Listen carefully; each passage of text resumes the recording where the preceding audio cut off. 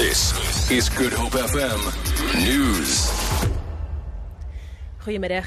Die regspan van 'n groep studente van die Kaapse Skiereiland Universiteit van Tegnologie berei tans 'n dringende aansoek voor om hul streng borgvoorwaardes te verslap. 43 studente word aangekla van openbaar geweld en saakbeskadiging na hul deelname verlede jaar aan die Fees Must Fall veldtog. Die borgvoorwaardes wat in November opgelê is, bepaal onder meer dat die studente nie na die kampus mag terugkeer nie. Dit is van krag weens hulle skorsing.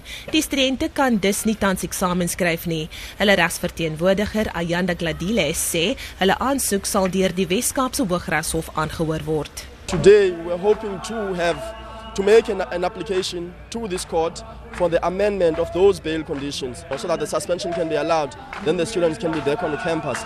But however, because this matter has now been remanded to the 17th of April, the instructions from my attorney is that we cannot bring an urgent application to the High Court to hear the application for the amendment of these bail conditions.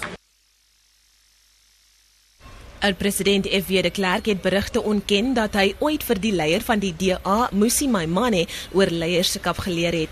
Hy het gereageer op die Mail and Guardian se voorblad berig dat Maimane 'n gereelde besoeker in sy huis was om raad oor toesprake en leierskap in te win. De Klerk sê Maimane was nog nooit by sy huis nie en het hom ook nooit om hulp genader nie. Hy sê Maimane het bloot 'n hoflikheidsbesoek aan hom in Maart verlede jaar gebring.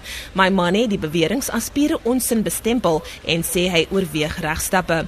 Die redakteur van die koerant, Berei, sê intussen hulle staan by die storie. Sy sê Maimane het genoeg kans gehad om op die beweringe voor publikasie te reageer. Berei voer aan dat hul bronne anoniem moes bly weens 'n kultuur van vrees binne die DA. Die prys van rooi vleis gaan na verwagting in die tweede helfte van die jaar met tussen 15 en 30% styg weens die ergste droogte in meer as 100 jaar. Die voorsitter van die Wes-Kaapse rooi vleisprodusente organisasie, John Durr, sê kleinskaalse boere sukkel om voer vir hulle vee te produseer en tot by hulle te vervoer. Die twee gebiede wat die meeste geraak word deur die droogte is aan die Swartland Weskus na Makwaland gebied, Wes en Noord van Piketberg. Daar sal ons sê omtrent die helfte van daai streek se diere is of se produksie gaan laer wees, en dan in die sentrale Karoo gedeelte kan die produksie ook omtrent met die helfte laer wees.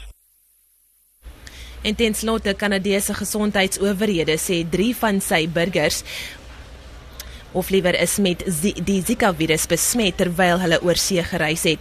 Dit skep die moontlikheid van nuwe beperkings aan bloedskenkings om die verspreiding van die siekte te voorkom. Die mense is onder meer in El Salvador en Colombia besmet. Nie een van hulle was swanger nie en al 3 het volgens inligting herstel. Vir Good Hope FM nuus, ek is Leanne Williams.